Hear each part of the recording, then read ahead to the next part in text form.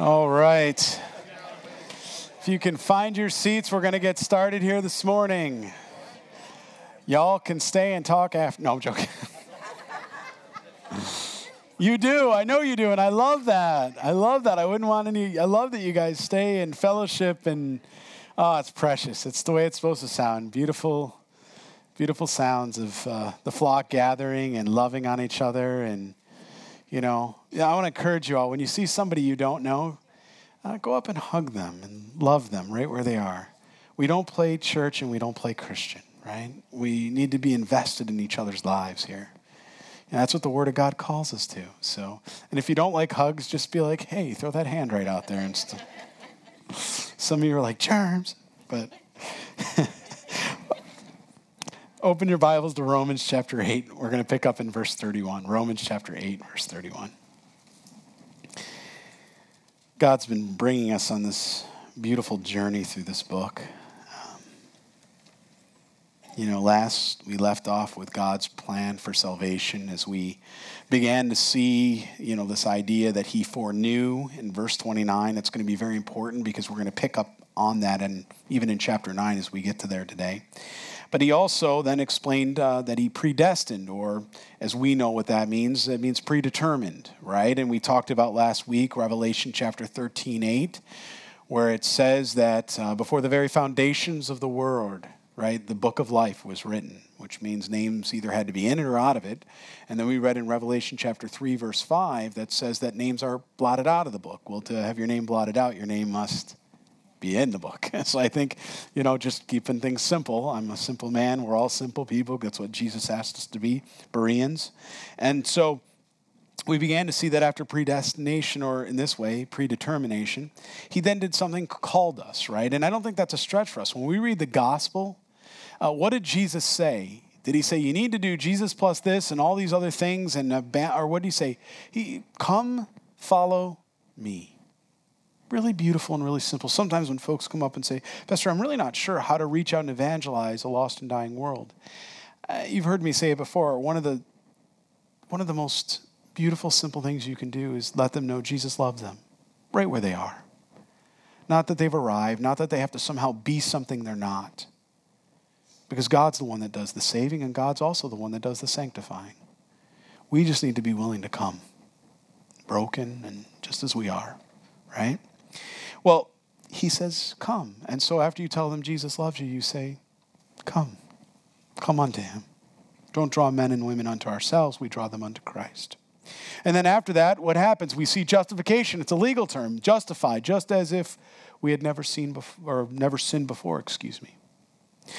And then after that, we've already been given the promise of this, but we wait in hope for the coming when we're in heaven face to face with Christ, where we receive our new glorified bodies. What is that called? Glorification. He's already started the process in us, but we'll receive the fullness of it. And friends, I don't think we have to wait that much longer. I think we're really right there. I think it is amazing how close we are. If you're following current events, eschatology in the Bible, 27% of your Bible is eschatology, by the way. We are living in the last days. So what do we do with it? Do we turn around and panic? Do we worry? Or do we occupy and be about our Father's business? We're about our Father's business. So that picks up where he has us. And so he's kind of just laid that out. And remember, Paul was a man just like you or I. He's a real man. He had real feelings. And now God, through the inspiration of the Holy Spirit, gives this. And he lays it down hot on him and says, here, Paul.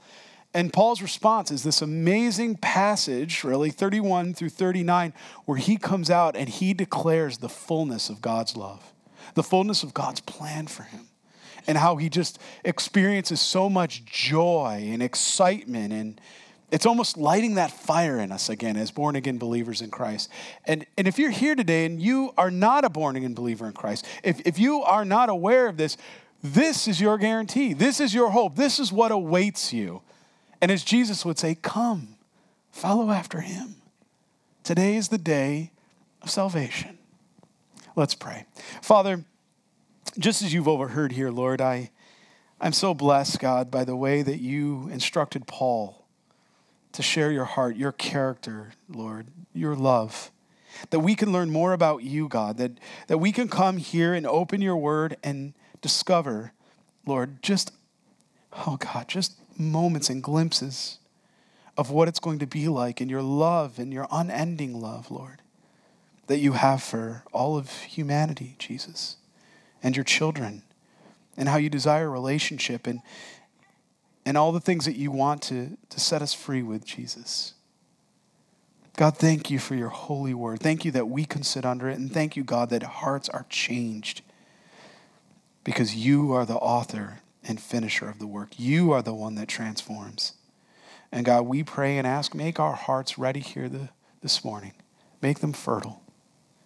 Even if it means you have to, move some things around in there, Lord. God, have your way in us here this morning. We ask this in your holy name, Jesus Christ, and all God's people prayed. Amen. Amen. Verse 31. So after hearing that good news and the plan of salvation, God then turns around and says, what? What then shall we say to these things? If God is for us, who can be against us? Amen, amen, and amen. Just let that marinate for a minute. No matter what you're going through, if you've had a change in employment, a loss of a job, a diagnosis, whatever might be going on in your life right now, just allow that to penetrate your heart. Allow that to break those things down and respond in who can be against us? Nobody. No one. That's it. That's our study this morning.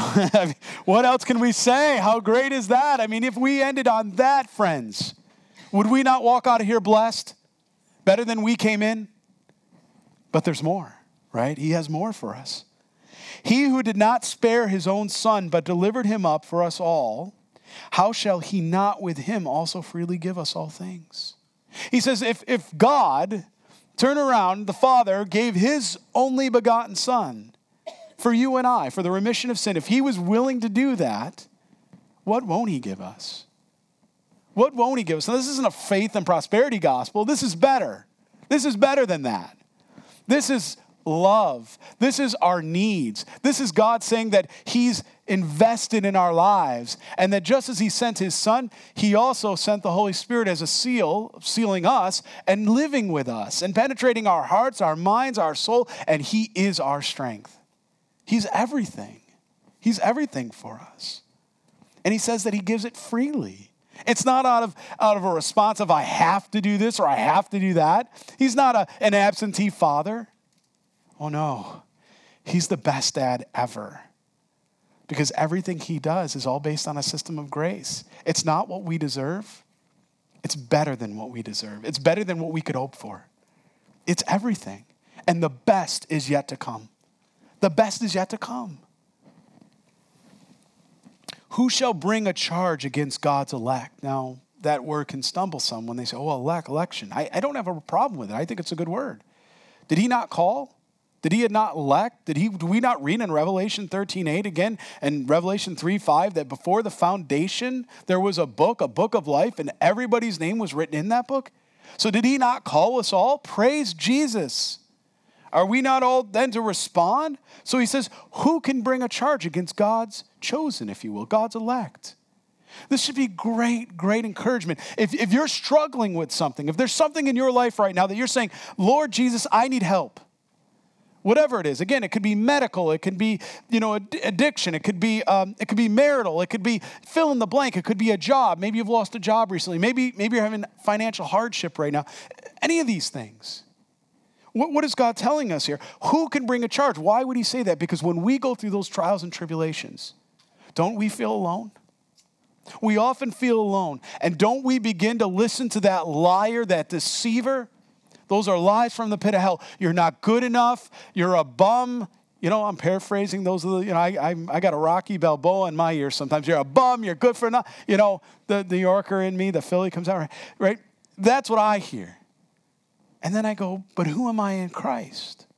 You see, because all of that's an identity crisis. I'm a born-again believer in Christ. I'm a son, you're sons and daughters of the living God. That's not something he gives and takes away. We're all adopted children into his family. Jew and Gentile alike, so far that he even goes into Galatians 3:28, and says, look, Jew, Gentile, no race, male, female, none of that. All things in Christ Jesus. That's your identity. You're identified by Jesus. That's who you are. You're sons and daughters of the living King. King of all kings. Lord of all lords. Changes everything, doesn't it? No matter what you're going through, when you know your Father in heaven is there and he's interceding for you, what's overwhelming? What's too hard? What's too difficult? Is your God not big enough? Is your God not strong enough? Is your God not faithful enough? So why does the enemy turn around and try to deceive us? Why is he a liar? Why does he want to? You know why? Because he doesn't want us to glorify God for who he is. Because God deserves all the glory and honor just because he's God. If it was nothing else, because he's the author of love. Not because he even redeemed us. We didn't even deserve that, did we? But he did it because his love is unending. It's nothing we can understand in this world. There's nothing we can compare to in this world to know and understand the love of Jesus Christ. Some of you might have had earthly parents, and maybe your earthly parents weren't what you hoped they would be. Maybe they didn't love you enough. Maybe mom or dad didn't love you enough. Maybe you felt like you didn't get to grow up in a Christian home where you would have had the opportunity to receive the Bible and the study and the teaching and the encouragement. And because you read your Bible, when you get to passages like this, you struggle. Lord, how is that possible? Because I've never seen an example of it. I mean, this is real. This happens. And people struggle and wrestle with this. How is this possible? And then we pray to God, soften our hearts. We receive him as Lord and Savior. We go through that. Who are we now? We begin to learn. He begins to show us. We read his word. He confirms these things in our hearts and our minds, our souls. He gives us a new spirit. And we start to realize that we don't need to believe the lies of the devil, that he has no power over us. We have nothing to do with him. As the Archangel Michael said, Jesus deal with you. You are no one to us. We don't battle. We battle against flesh and blood, our own conscience, really, more than just the enemy. Just think about that. Who is the one that justifies? Well, look here. It says it is God who justifies. It's God that does that. He's the justifier. That's a legal term. He is the one that's just as you've never sinned before. He gives that legal precedence upon you. He's declared it in a court of law. His court, the only court that really matters. Not the Supreme Court that tries to redefine God's word, but the true court, God's court, where all decisions will be made for the eternal.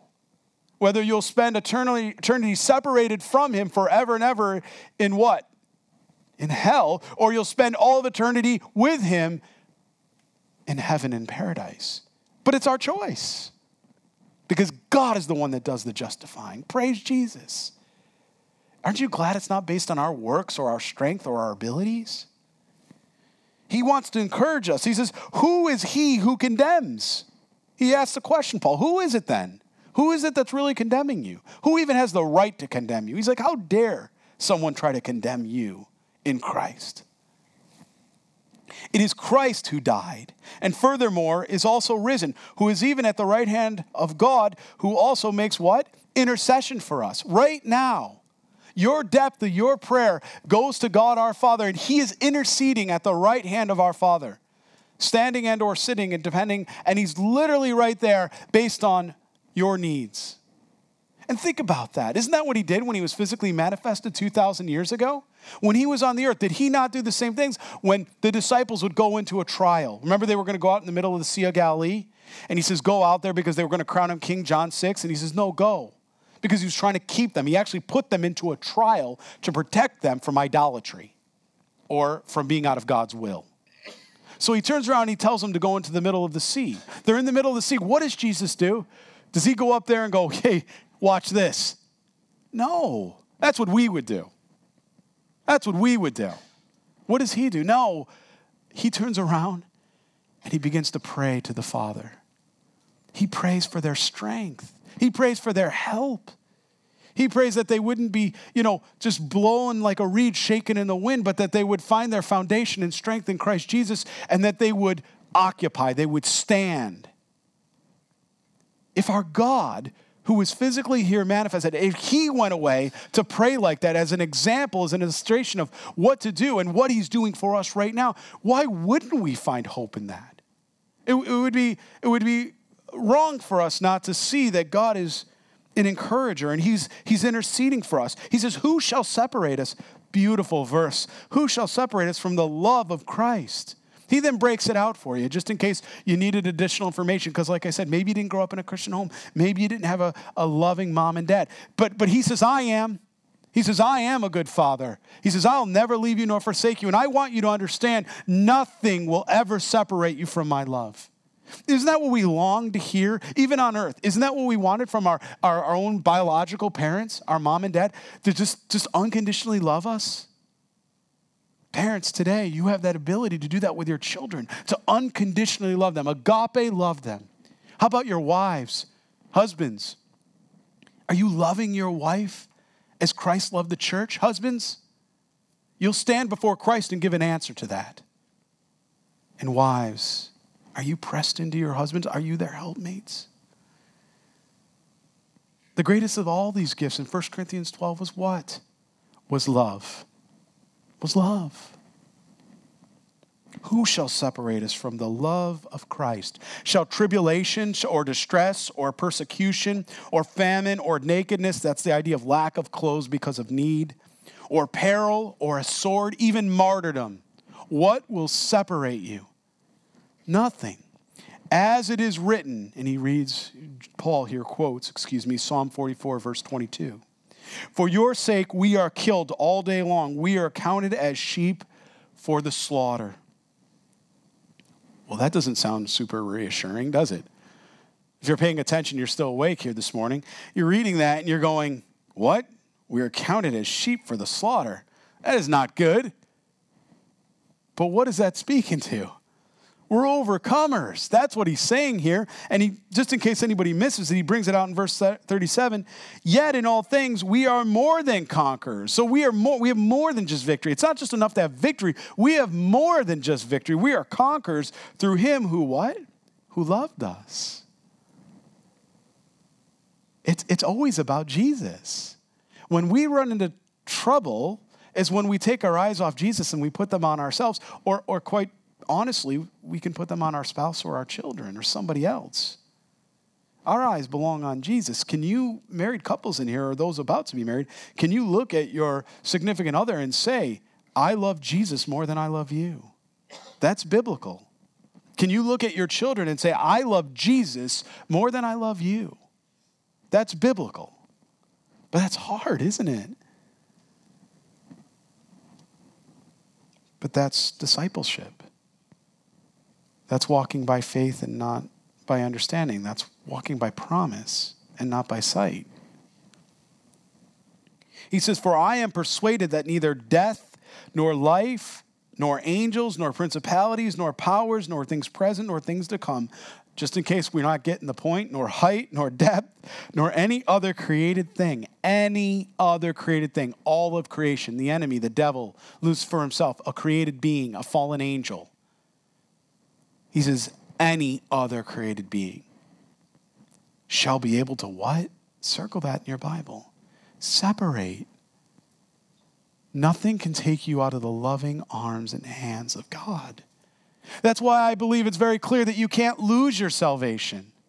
Because if you could lose your salvation, then something can what? Rip you and separate you from the arms of God. Does that mean we don't blow it? No, we blow it. I blow it. But I don't lose my salvation. I might be in error. I might be allowing sin to separate my right relationship. But I'm never ripped out of the hands of a loving God. Never, ever.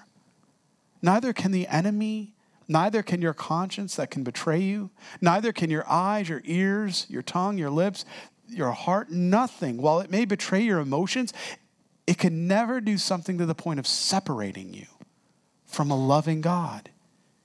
Because God means what he says, and he says what he means. And again, for us, that's foreign today.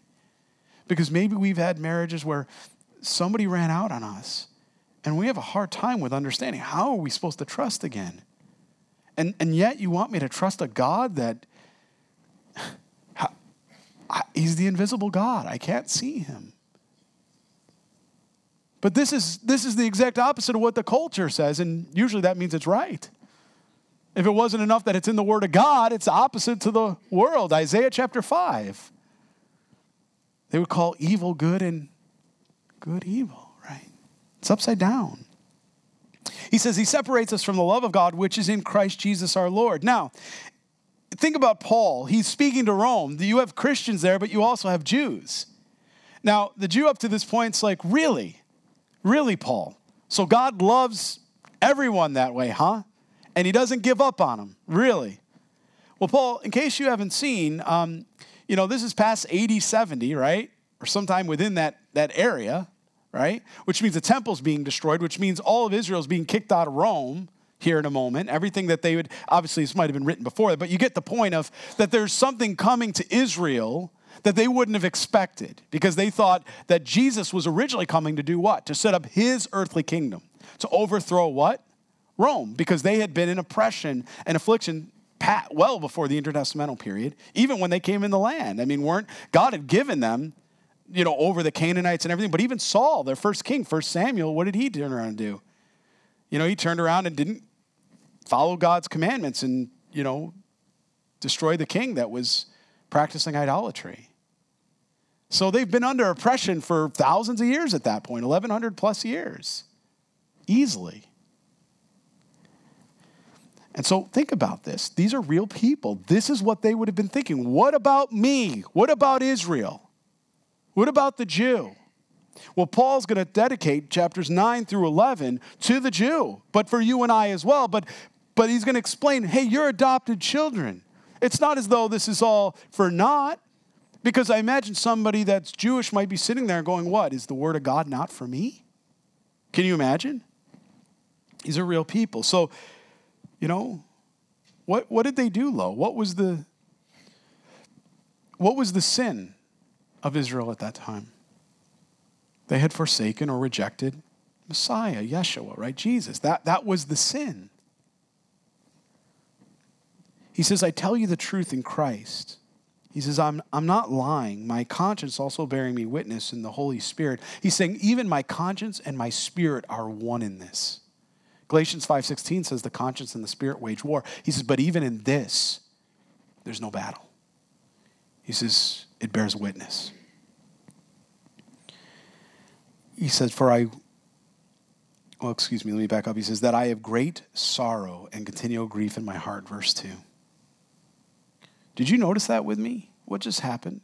Paul just had us on the high of highs, right? Man, we're like up there. We're like, praise Jesus. We're conquerors. We're seeing the love. Our identity crisis is being mitigated. We now realize we're sons and daughters of the living God. We're seeing the power in that, the joy in that, the love in that. Nothing can separate us from God. Check, check, check. All right. Amen. Awesome. Who doesn't want to be a believer in Jesus Christ after hearing that? All the promises for the follower and believer. But then there seems to be a little bit of an emotional shift here, because he's talking about Israel, and he knows Israel's what? They're condemned. They're going to be eternally separated from God, and he loves them. It didn't even explain that when he was in Acts and he was making his way back to Jerusalem, and he got to Jerusalem. 2 different times the Lord gave him an opportunity. He gave him an audience with the Jewish people first, and then even with the Romans that were there with the Jewish people. And what did Paul want to do? Each time he wanted to declare Christ crucified in the gospel. He so desperately wanted his brothers and sisters to receive Jesus Christ as Lord and Savior so that they could be in eternity with Paul. He loved them. We heard Aaron this morning as he was up here, and he was sharing his heart about what God had given him in Jeremiah. And he talked about this moment where he was praying for, his dog and some different things. But then the Lord began to press on his heart and says, are you praying for your brothers and sisters the same way, with the same intent? Are you praying for the body of Christ here with that same heart, that same intent? And I would turn and ask that to all of us this morning. Are we praying one to another? Where we God said, don't forsake the gathering of the saints. Where we gather together, this is our home. Not earth, our home's in heaven, but this is where we gather together to encourage one another. There's no coincidence you're here. There's no accident. He draws in the personalities, the people, the whole thing for the encouraging. For what? For the work, Ephesians 4, the equipping of the saints for the work of the ministry. That's what it's all about. But he's brought us all in not to just sit in our comfortable seat where I will say, first and second service, a little there.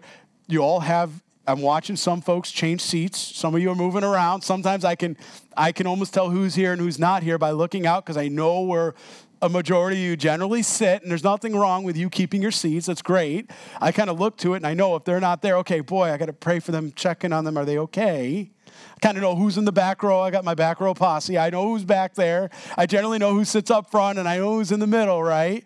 You all have, first service is the same thing. You all got your own seats. I got some, people that are newer. They're kind of moving around, figuring out where they like, But are we investing in the lives one to another? Are you staying in your seat long enough to actually meet your neighbor next to you? And, are you willing to cross over the aisle? I mean, there's this big divide. I mean, I know you guys get caught up in a bridge over here with the East Shore and West Shore, and I know that goes way back, but, we got a 5-foot row. Cross over that bridge, too. That's ridiculous. But, I mean, nonsense. Great food over there. Great food over here. I think you get the point. Are we investing in each other's lives? This was something that grieved Paul, right? I mean, he says he was in continual grief and sorrow. For I could wish that I myself were accursed from Christ for my brethren, my countrymen, according to the flesh. What's he talking about here? He's saying, you know what? Lord, if it meant that I could be accursed and that all of Israel would be saved, then I would be willing to be eternally separated so that my countrymen could be saved. Wow. I love you all. I don't know that I could say that. I'm just being real. I don't know that I could say that. I love you all, but I don't know. I'd like to think I could say it, but what I mean is I'd like to think I could believe that. The only other person in the Bible that I read that said something similar is Moses. Exodus chapter 32, right? He said something very similar too. When Aaron had gone and the whole scene with the golden calf and them worshiping that, and then God coming down and obviously, saying what's going on, and, they weren't worshiping, or they were worshiping all right, but it was an orgy of horrible things were going on there, and they were worshiping this calf, and God, Moses says, well, now I need to go up to God, and I'm going to intercede. I'm going to intercede to God on your behalf. And so Moses goes up there, and he begins to say, God, you know what? Judge me and let them go. Wow, that's a real shepherd. That's an under-shepherd heart. Now, both of these folks, what did God tell them? It's not for you to do. He says, I'm going to bring that judgment on those that have deserved it, not those that don't deserve it. And the only person that I see in all of Scripture that did this and actually fully carried it out was who? Jesus. Jesus did this for you and I. Right? He says, my country, according to the flesh. Who are Israelites, to whom pertain the adoption, they too are considered adoptive children, right? The glory, the covenants, the giving of the law, he's now proceeding to say what has followed them, that it was the law, it was the service of God, it was the giving, it was all the things that they were brought in and under. Turn in your Bibles to Deuteronomy as I read the rest of this passage. We're going to read about it. Deuteronomy chapter 7. It says the glory, the covenants, the giving of the law, the service of God, and the promises. What promises? We'll look back to Deuteronomy chapter 7, verse 6.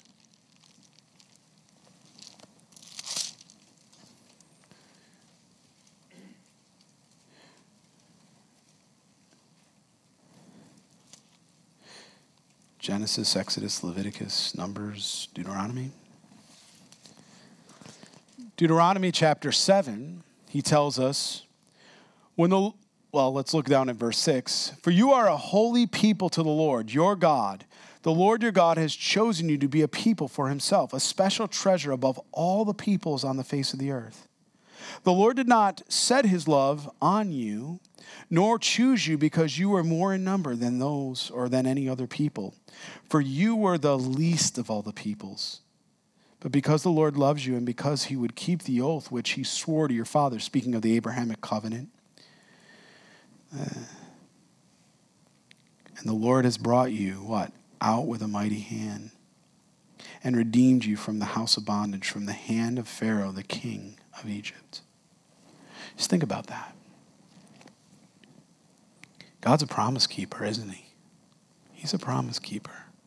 Every single word in the Bible is trustworthy. And every single word in the Bible is necessary. Every jot and every tittle. It produces something inside of our hearts. We can't always see it. It's supernatural. It goes in and it has the ability to change the heart in ways that we can't. We might want to help others, but often the most sanctified thing you can do is sit down with somebody and open your Bible and just read with them.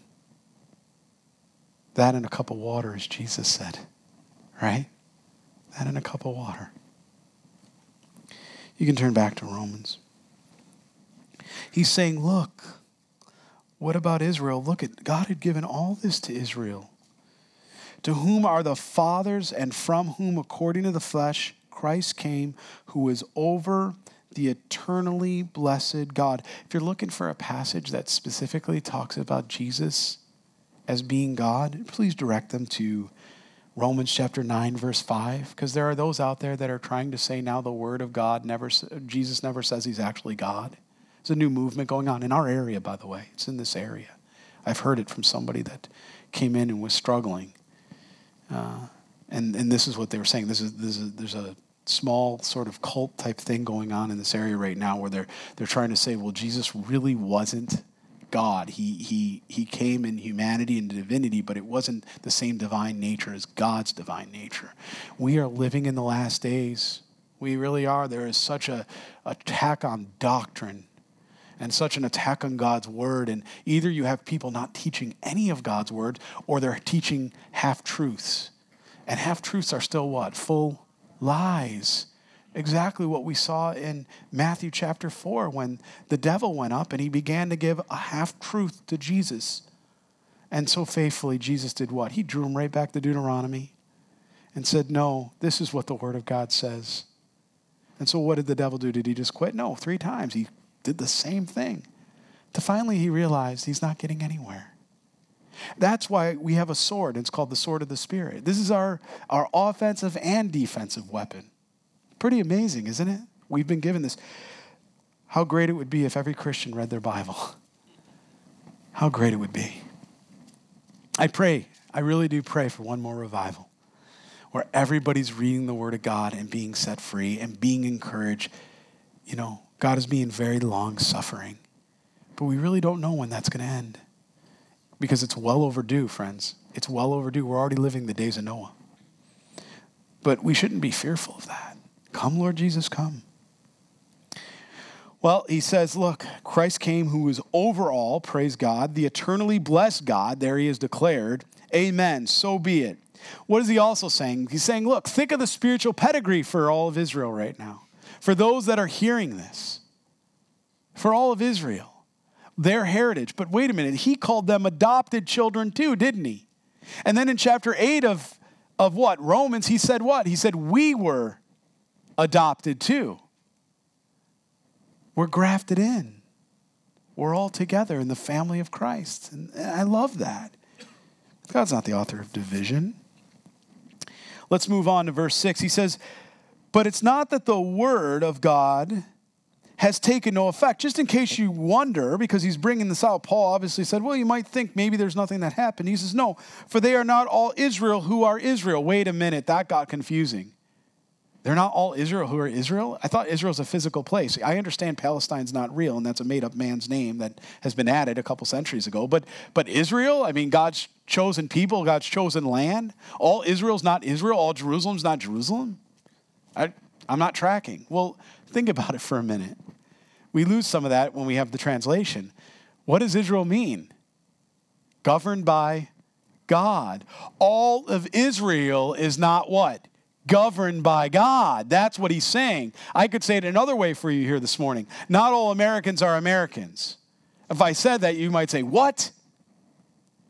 And I'll say it just as God would say it, kind of just as he did here. Not all Americans are patriots. And then you'd go, oh, okay, Pastor, I see where you're going with this now. Well, think about it. That's what he's going to spend really in the rest of our time today to verse 13. That's the point he's going to be making. Why? Because he's going to explain why there's this division of the seed. Why some believe and why some chose not to believe. And because they chose not to believe, they were not counted as part of that seed, but they were given free will. And they rejected Messiah. That's what he's going to be, I mean, look at us in this country. I mean, we come from such a Christian foundation, a Judeo-Christian foundation in America.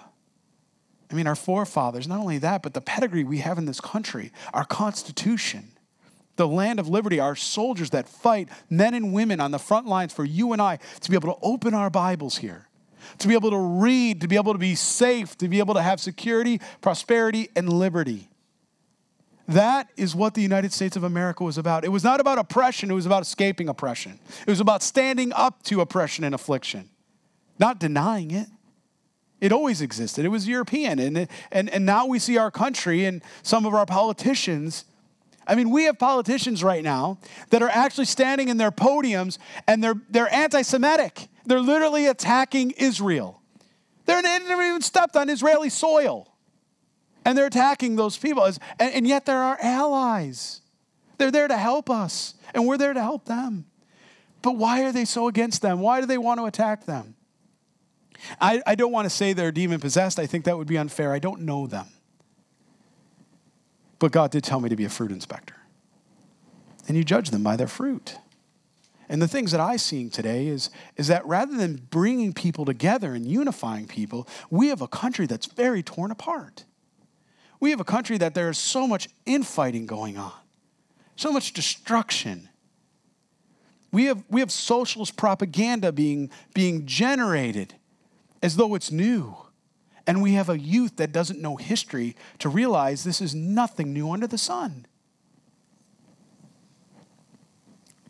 There's an old saying, history will repeat itself, and those that don't know history will be doomed by it.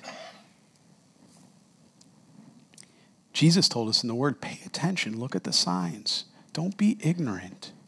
Don't be ignorant of the days you're living in. Friends, the best is still yet to come. The best is still to come. He says, it's not that the Word of God didn't have an effect. He says, nor are they all children because they are the seed of Abraham. He says, Abraham was a Gentile. He started the nation, but you can't say, well, my daddy was Abraham, therefore I'm saved. No different than your child in your home can't say, my daddy's such and such, I'm saved. No, it's an individual choice, and it was accounted to him by righteousness. By faith, right? That's what it is. Faith, His righteousness was accounted to him by faith. That's what I meant to say. Forgive me. In Isaac's seed they shall be called. What is that about? Well, remember, if you remember from reading in Genesis, 21:10 and what have you, it says that Isaac was the child of promise. Write that in your notes so you kind of understand if somebody should bring you here and say, what's going on? He's talking about Isaac being the child of promise. But there was another child, remember? When they took matters into their own hands and they weren't waiting on the Lord. Remember that? Ishmael. And what was he? Well, the Bible tells us in Genesis 21:10 and Galatians 4:28 through 31 that he was the child or the children of the flesh. And he's symbolic for that, what he stands for and how it's real. And there's a choice here. He says, the children of the promise are what? Well, we'll back up to verse 8. Read it again. That is, those are the children of the flesh that are not the children of God, but the children of the promise are counted as the seed. He's explaining us the dichotomy, why there's a separation. There are those that believe and those that choose to reject Christ. That's what he's telling us here. They may all physically be in Israel, but they may not all be governed by God. That's what he's communicating here. And I don't think that's hard for us to understand. This could be a church, and there may be Christians here, but I would be ignorant to think that everyone sitting here is a Christian. And that's not insulting anybody here. I thought, you're like, great, Pastor, that feels good. No, what did he say? He wasn't, when he originally said there will be wolves among sheep, he was speaking to the unbelievers. But when I was teaching that through Matthew and we teach that through Mark, right, it was when he was sending the disciples out. He was sending that to his disciples. He was saying that to believers, that there would be unbelievers, wolves, in other words, out there, okay? But then he also said there'd be wheat and tares, and he gave parables of that, better example. And when he said there would be tares among the wheat, he says, but don't worry about taking the tares out right now. You don't need weed control. He says, ultimately there will come a time when we'll gather up all the tares and those will be burned in the furnace. And the wheat will remain, right? He says, don't concern yourself with that right now.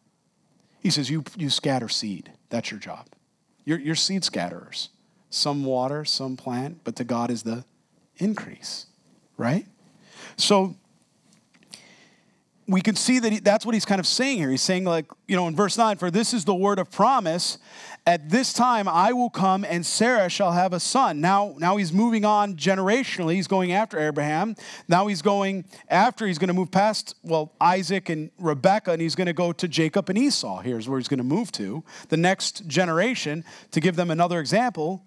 He says, and not only this, but when Rebekah also had conceived by one man, even by our father Isaac, for the children not yet being born, who is that? That would be Jacob and Esau.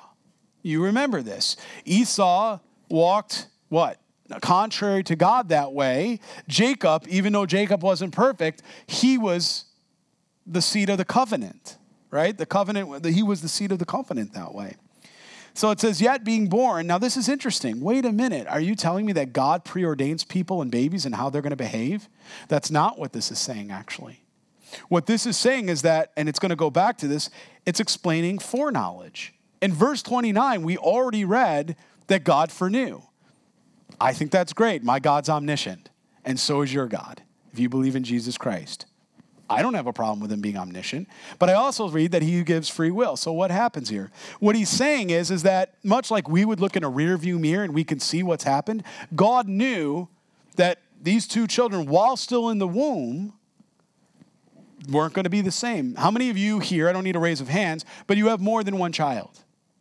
If you have more than one child, you know that each child behaves differently, and yet they came from the same mom and dad, or they're part of the same family. They all have their own personalities, right? And as parents, one of the fun things we get to do is we come back and go, hey, this person really seems to enjoy math or science. Boy, maybe they're going to grow up and be a teacher or, whatever it is, or a mathematician or whatever. Or this person really, boy, they're such a good artist. And then you meet the people that, they're ambidextrous. I'll call it that. I'll use baseball analogies or football, or I'll go back to my comfort zone a little bit more. They get up to the plate and you know what? They hit the ball this way and they say, you know what? Just because I can.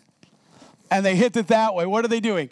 They're both left, right hemisphere brain. They're not only visual spatial, but they have auditory capabilities. They're inclined.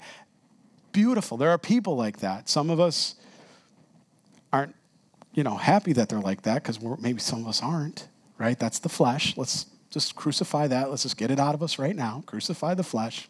Let it down. Maybe I'm okay. No, I'm just goofing with you. But the point is we see people that are really good like that. And we're like, boy, how do they do that? They're really good at music and they're really good at, and then they can also come and they can solve algebra equations and all this other stuff. And it's just, everyone has a predisposition, how they come out. And parents, we get to see that, don't we, with our children? So some are kind of, and if we're doing our job as parents, we try to guide them, right? We don't push, but we guide them. Okay, you seem to like art. You say, maybe we put you in an art class where you can maybe develop those skills. Or maybe you really like math. Let's get you to get tutoring with a math professor or teacher. That's happened here. That's happened here. One of my sons was getting help. It's awesome. It's awesome when you can see that predisposition. Well, that's what God's talking about. He's talking about a foreknowledge. He's omniscient. He knows. So he knew that Esau was going to turn around and go, hey, look, I really don't care about my birthright. None of that stuff matters to me. I want the soup. Give me the soup. You give me the soup, I'm good, right? Some of you are like, soup is good. You're like, what's the birthright really matter, right? Well, it was not just the physical. There's also a spiritual aspect to that too he was giving up, right? So for the children of not yet being born, nor having done any good or evil, that the purpose of God according to the election might stand, according to their choosing, right? Not of works. He makes clear that this is not of works in any way, that even before they came out of the womb, they were still in the womb. But God knew what they would do. God knew. He says, but of him who calls. Now this is interesting. Who's the one that does the calling? God. There's a sovereignty there. But there's also a free will, because we have a choice to how do we respond to the calling, don't we? Are we available? Do we serve in our church? Are we available to help? Are we available to serve our neighbors? Are we available to love? You know, we make ourselves available. Isaiah chapter 6? Here I am, Lord, use me. As Isaiah the prophet was being called. It says, not of works, but of him who calls. It was said to her, the older shall serve the younger. He foreknew. And again, we shouldn't be surprised at that, because verse 29 says, for whom he foreknew, he also predetermined or predestined. Which means it's all part of the plan of salvation. It's all tied together. This shouldn't be a difficulty.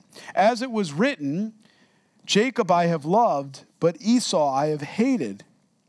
No, God's not saying, I hate Esau. Remember the spiritual example. While he does say that, what is the spiritual example we're talking about? Israel. And the fact that they can have one seed going one direction and one seed going the other direction. The seed of promise and the seed of flesh. That's the context of what we're studying. So what he's saying here is he's saying the one that turns around and walks towards God, towards Christ, that doesn't reject Messiah, right?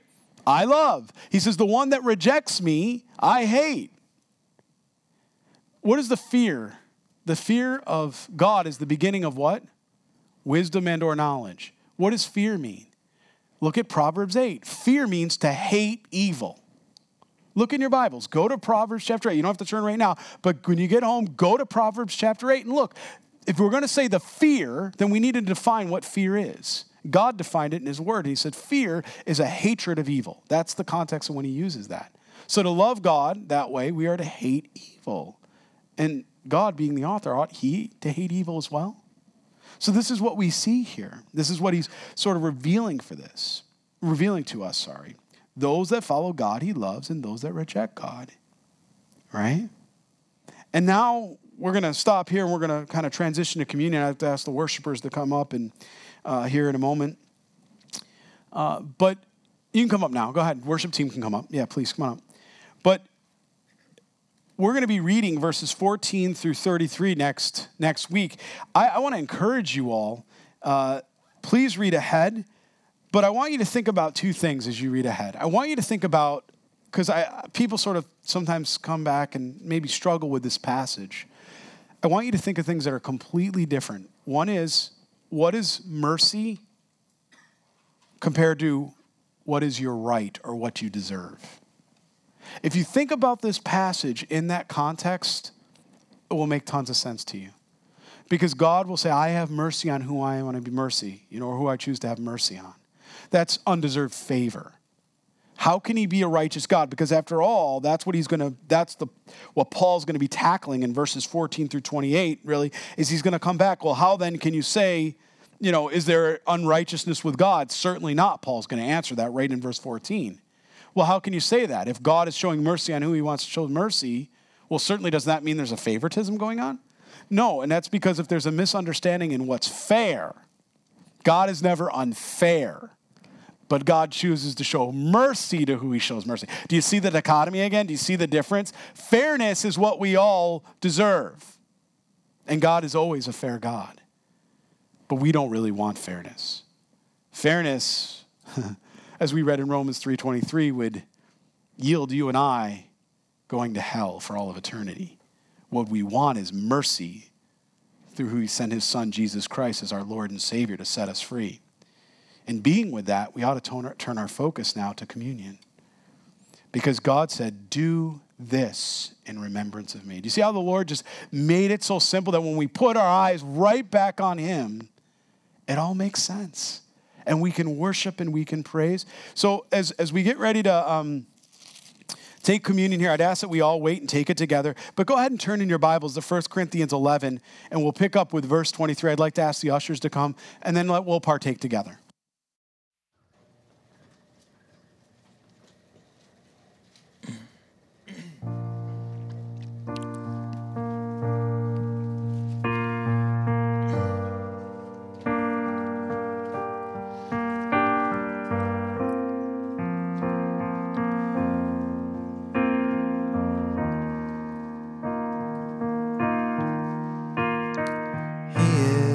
jealous for me.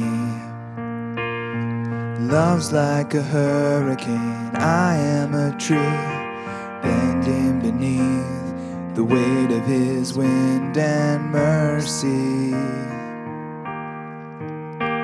When all of a sudden I am unaware of these afflictions eclipsed by glory, and I realize just how beautiful you are and how great your affections are for me.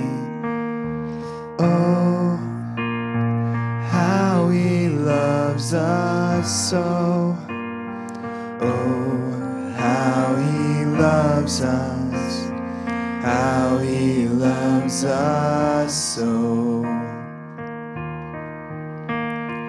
He is jealous for me. Love's like a hurricane, I am a tree, bending beneath the weight of his wind and mercy. When all of a sudden I am unaware of these afflictions eclipsed by glory, and I realize just how beautiful you are and how great your affections are for me. Oh, how he loves us so. Oh, how he loves us. How he loves us so. Oh, how he loves us so. Oh, how he loves us.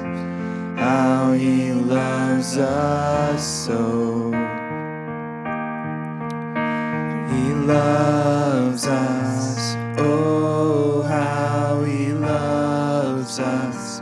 Oh, how he loves us.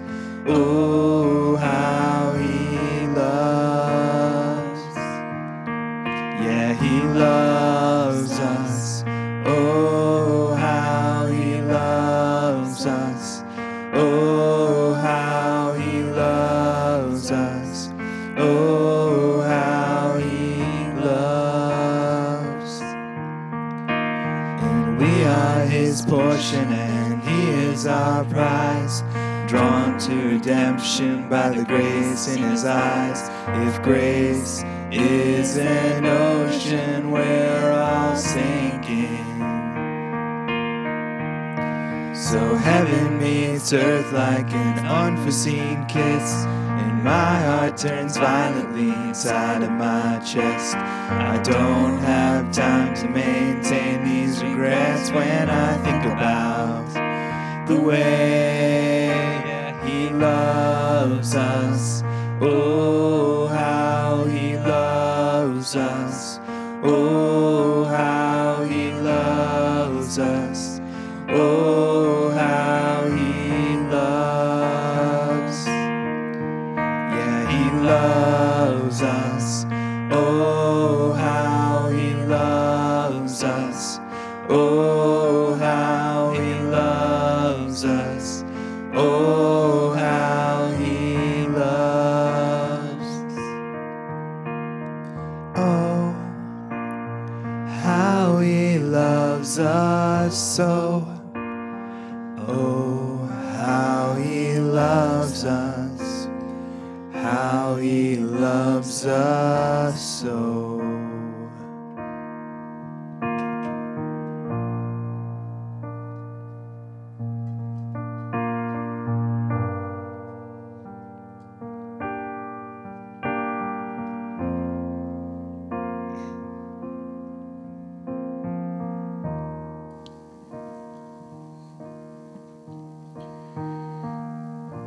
You know, I think of Paul as remember, he was not in that upper room with Jesus and the disciples, the 12 apostles.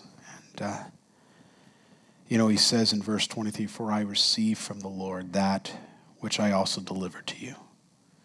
Through direct revelation, through the Holy Spirit, through Jesus Christ himself, he spoke to Paul. And he said, "Paul, this I want you to do this, and I want you to explain why this is important. I want everybody to understand what this is all about. It's not about this bread, unleavened bread, and it's not about the juice or the fruit of this cup. It's about Jesus Christ. He said, "This do in remembrance of me." It's always been about Jesus. He says, but I want you to understand what this was symbolizing. What he would go through on Calvary for you and I, that we could enter into this beautiful, precious feast with him, that we memorialize it here this morning. We're going to partake together. So he said that the Lord Jesus, on the same night in which he was betrayed, just think about that for a minute.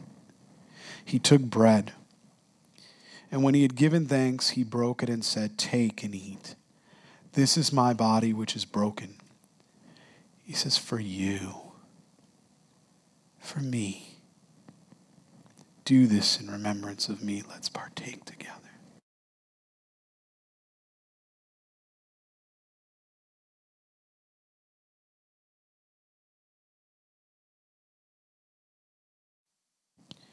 Understanding, he says, in the same manner, in the same conviction of heart,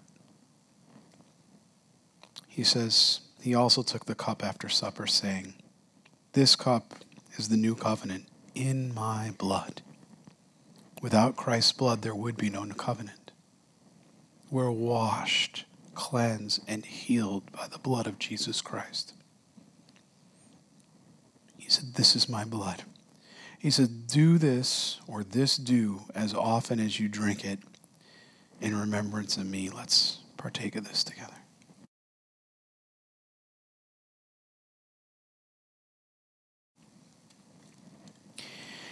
He said, "For as often as you eat this bread and you drink this cup," he says, "you're proclaiming the Lord's death. You're proclaiming my death," he says, until he comes, speaking of Jesus Christ. That's what we do, because he's coming again. Are you ready? Are you willing? Are you all in? Then let's stand and pray.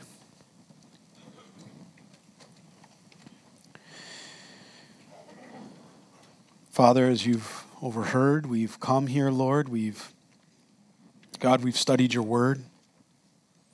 We'd opened your counsel. We've read all that you had for us here, Lord Jesus.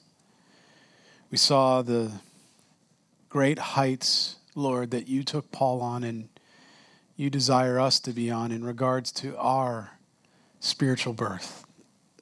That we are born-again believers in Christ. And as born-again believers in Christ, Lord, nothing will ever separate us from your love. Hallelujah, Lord. Lord, we never could ever deserve anything like that. Thank you for your mercy and your system of grace. Thank you for your unconditional love. And thank you that you call us to remember. That, Lord, no matter how difficult it is, when our eyes are on ourselves, Lord, we blow it. But God, you've made it so simple that we can turn and look to you. And, oh, Lord Jesus, we are the apple of your eye. And it's through you, Lord, through your strength that we prevail. It's through you that we overcome. It's through you that we have victory. It's through you that we are conquerors. And it's through you that we are no longer victims of a devil or a principality or power. But in all things, Jesus, you are sovereign. You are love and in control. God, I would pray right now, Lord, as we leave here today, God, that we would remember, that we would take, and Lord, we would celebrate communion with friends, God. That we would tell them your gospel of love and what you did on Calvary, Lord Jesus, and what you're still doing in hearts all around the world today for those that are yielded and humble. Lord, I pray, would you bless your people here today, and would you keep them, Lord?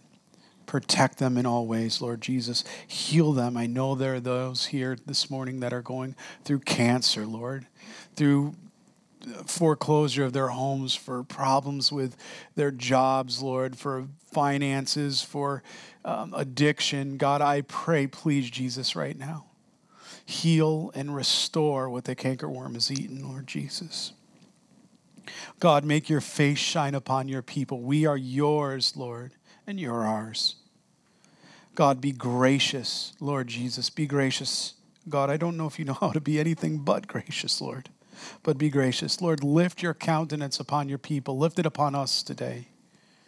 Lord, give them a perfect peace, Lord Jesus. And I pray, God, you would write your name upon them. That, Lord, they would know who they belong to and that they're blood bought. They're yours, Jesus. Have your way in them and protect them and give them travel mercies and bless them, Lord. Bless them, Lord. Bless them, Lord. I ask this in your name, Jesus Christ. Amen. God bless you all. I love you all. And if the snow does come, I pray that it's light. Check the website tonight about 7 o'clock. Prayer, we'll know if we're going to have corporate prayer based on weather. But God bless you all. I love you all. Leave today encouraged and spend time lifting one another.